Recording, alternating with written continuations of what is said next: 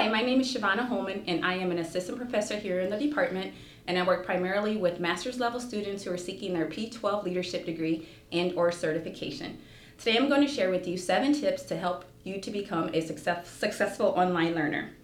Tip number 1, decide if online learning is best for you. Make sure you know and understand what online learning is all about. Are you comfortable with independent learning? How are you at managing your time? And do you have access to the required technical requirements in order to take an online course?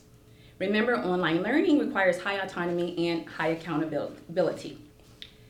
Tip number 2, read your syllabus thoroughly and take time to peruse the online course itself. By doing this, you will be able to have access to the expectations and the requirements of the course, as well as be able to see what's all available as far as the assignments, any type of resources, and other pertinent information. Tip number 3, participate. This is very important to a quality online experience, and it's not just for you, but it's for everyone who is involved in the course. More than likely, you will be involved with online discussions, collaborations, and or projects. Tip number 4, budget your time, set schedules, and complete work on time. I would recommend just blocking off a set of time every day that you are to work on your online courses and then stick to that schedule. Tip number 5, log into your courses and your email regularly.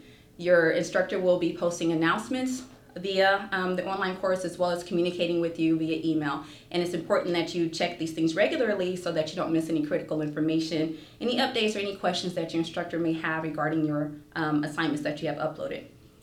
Tip number 6, be polite and respectful. This is also known as netiquette.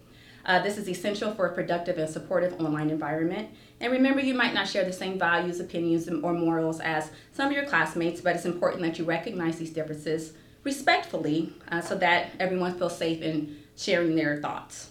And tip number 7, speak up. If you have any questions, if you need assistance, or if you just don't understand something, please make sure to reach out. I can't stress that enough. Best of luck to you, and thank you.